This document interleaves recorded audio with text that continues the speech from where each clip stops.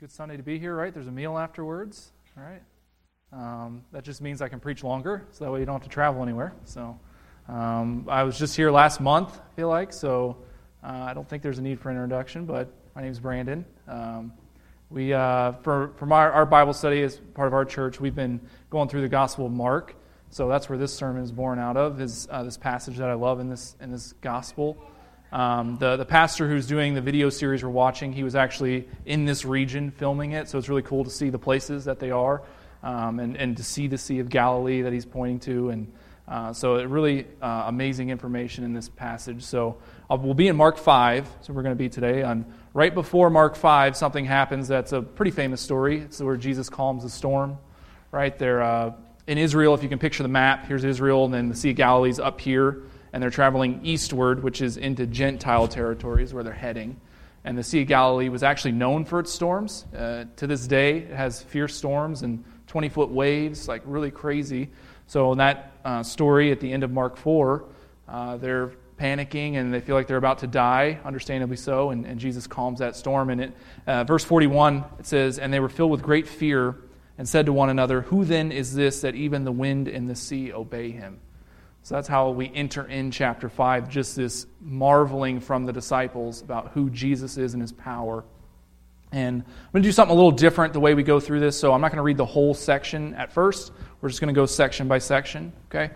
So the first little bit I'm going to read is Mark 5, 1 through 5. So they came to the other side of the sea, to the country of the Gerasenes, and when Jesus had stepped out of the boat, immediately there met him out of the tombs a man with an unclean spirit. He lived among the tombs, and no one could bind him anymore, not even with a chain. For he had often been bound with shackles and chains, but he wrenched the chains apart, and he broke the shackles in pieces. No one had the strength to subdue him. Night and day, among the tombs and on the mountains, he was always crying out and cutting himself with stones.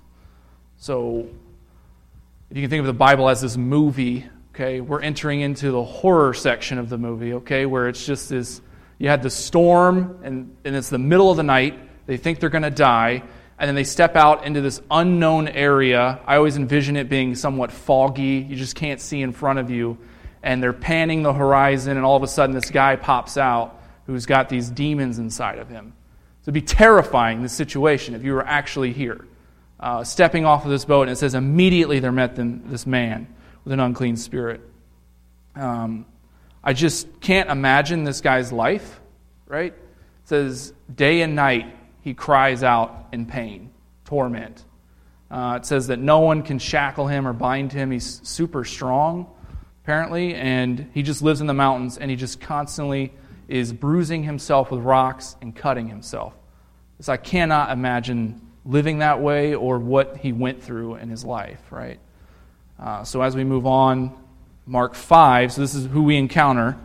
In Mark 5, 6 through 9, here it says, "And when he saw Jesus from afar, he ran and fell down before him. And crying out with a loud voice, he said, 'What have you to do with me, Jesus, Son of the Most High God? I adjure you by God, do not torment me.' For he was saying to him, 'Come out of the man, you unclean spirit.' And Jesus asked him, 'What is your name?' And he replied, 'My name is Legion, for we are many.'" Okay, so what we have going on here is, first, the first thing I notice is just this guy cries out to Jesus, and he actually proclaims the truth, right? Who Jesus is. He says, "What do you do, Jesus, Son of the Most High God?"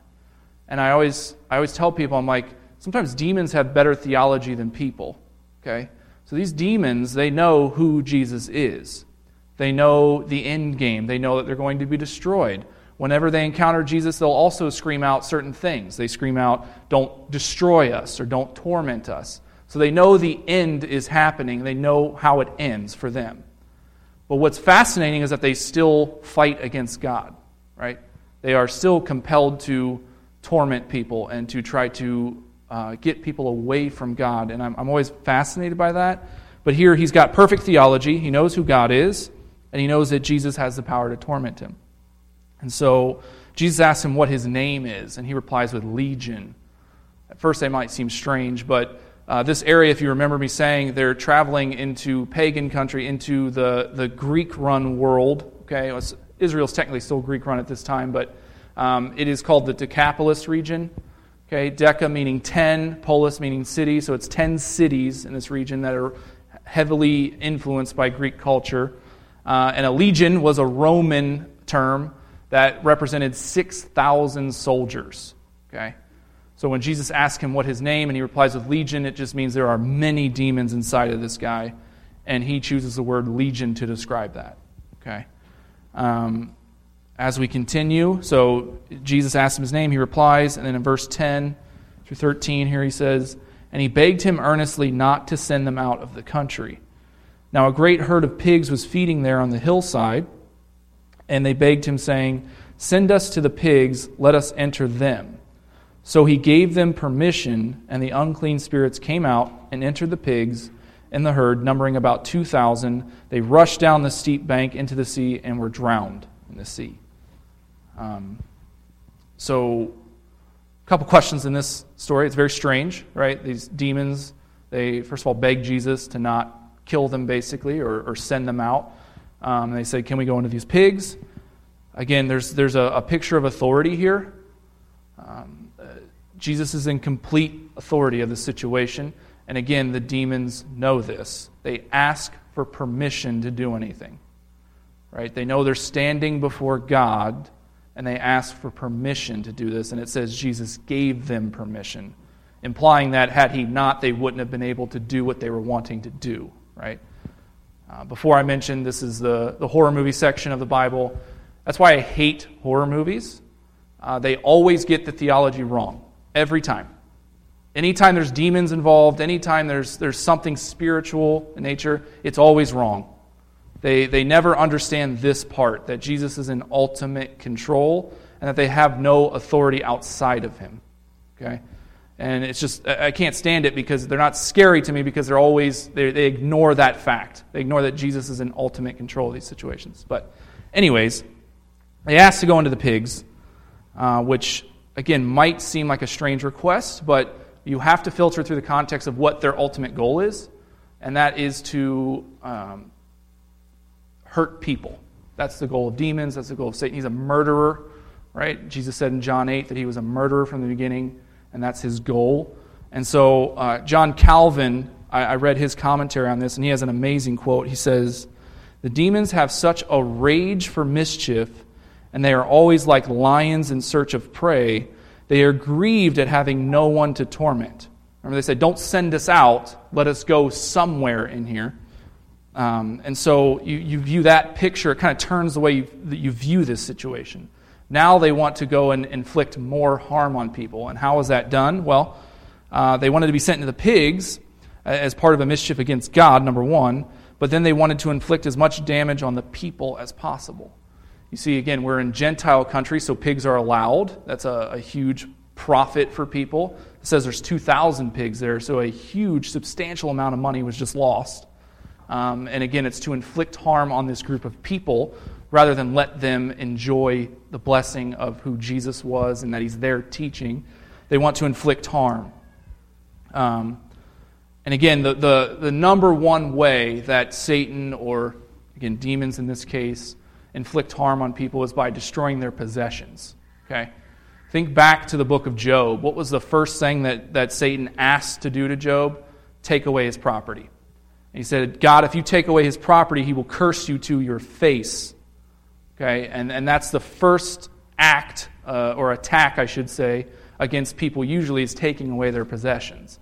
Because it's just an easy attack, and most of the time, especially for non-believers, their treasure is in what they own. Right? So these people, their treasure or their property was destroyed. So it is an act of war here that we see, but I think sometimes we forget that that's actually what's going on. And for some reason, we tend to not make the demons the bad guys in this situation. And in our Bible study, we were talking about this passage, and it's actually my cousin who said this. She's in our Bible study. She was concerned about the pigs. She said, that doesn't seem fair to the pigs. I was like, that may be true. It's not very fair to the pigs, but I was like, you have to understand this was an act of aggression against God, and that it was the demons who did this. They're the ones who went into the pigs and caused them to be drowned, right? So just always remember that. There's a villain here in this story, and it's not God, it's not Jesus, it's the demons here in this case. Okay. As we continue on, Mark 5:14, something interesting happens here. The herdsmen fled as they saw this occur and told it in the city and in the country. And people came to see what had happened. And they came to Jesus and saw the demon-possessed man, the one who had had the legion, sitting there, clothed and in his right mind. And they were afraid. And those who had seen it described to them what had happened to the demon-possessed man.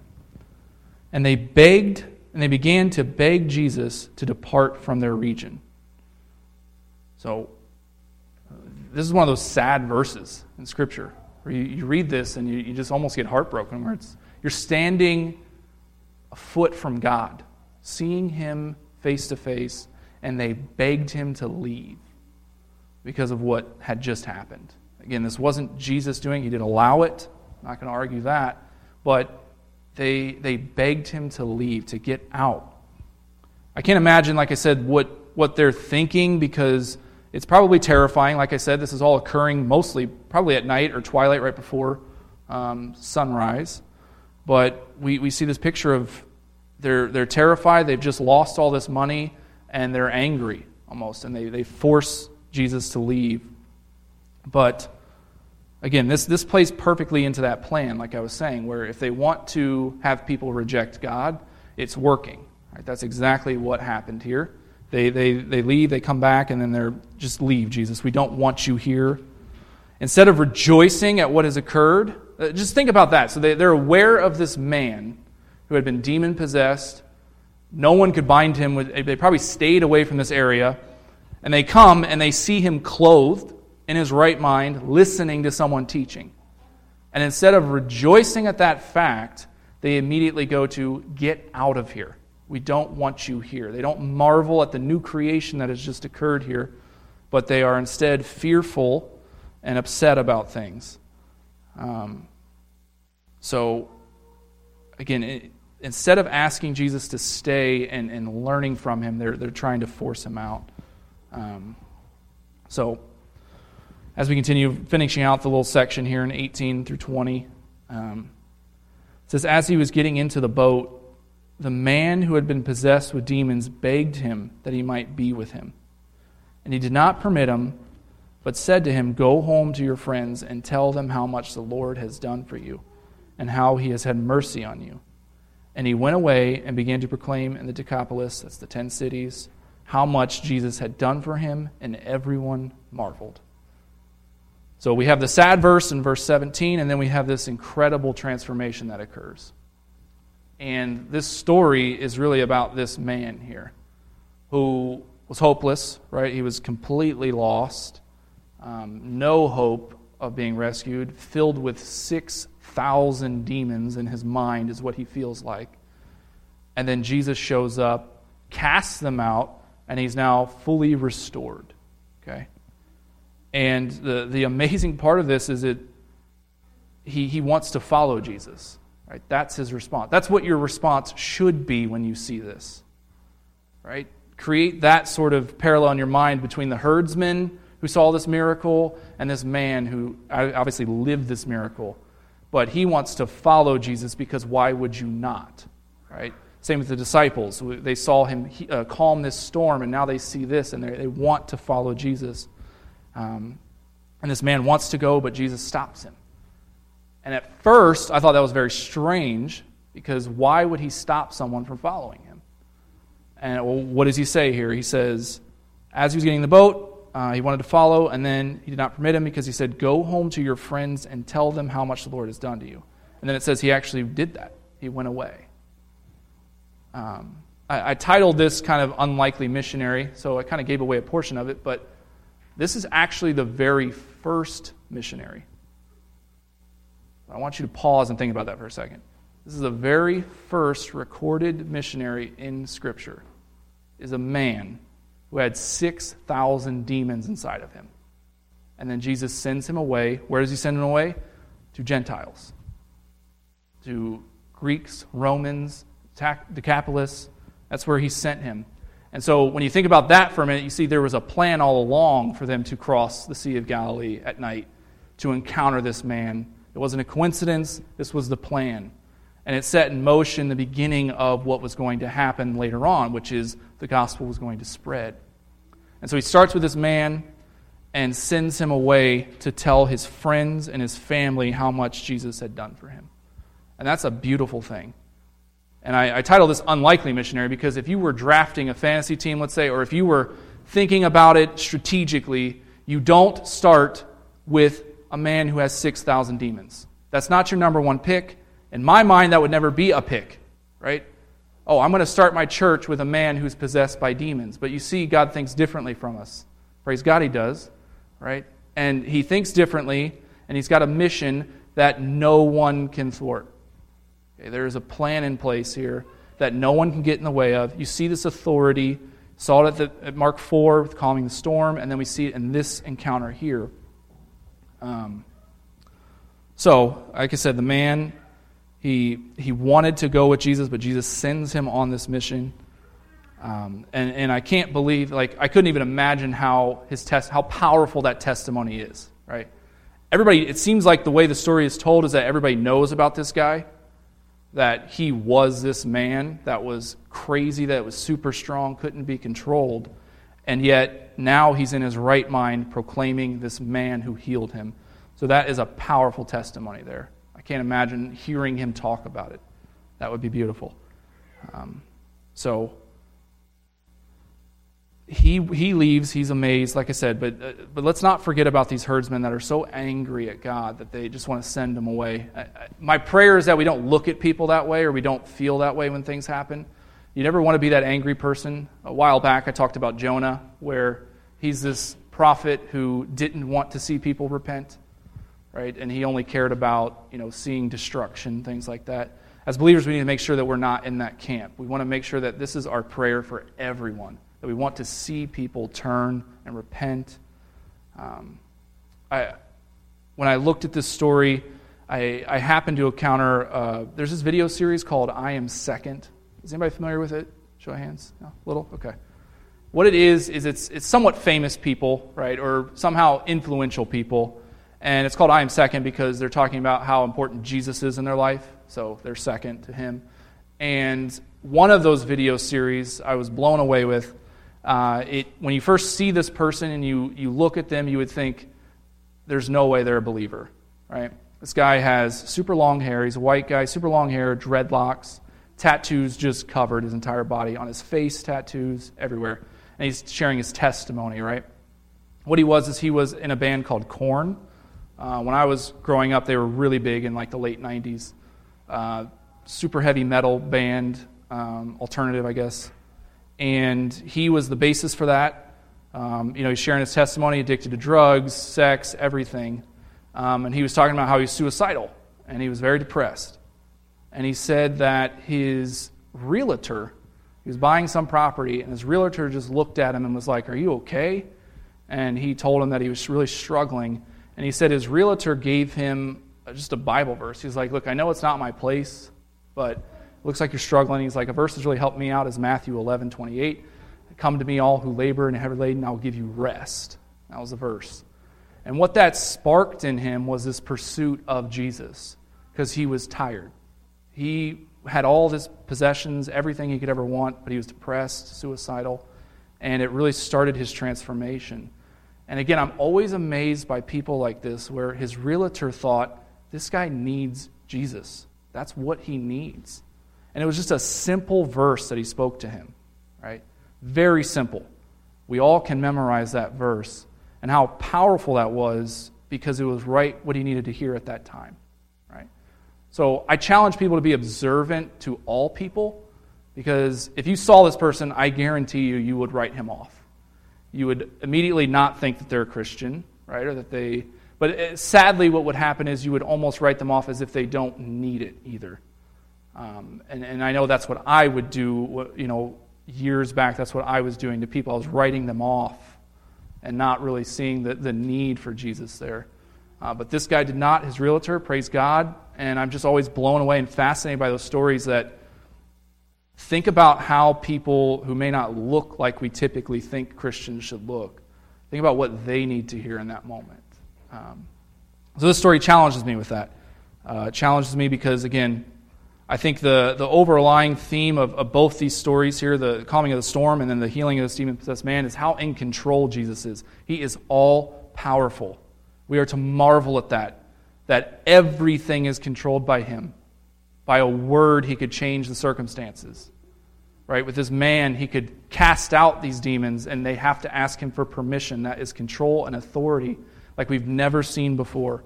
So that is the number one thing we need to take away from this passage. But the number two is challenging us to really think about people like that who are so far away from God. How can we minister to them? How can we speak to them or pray for them?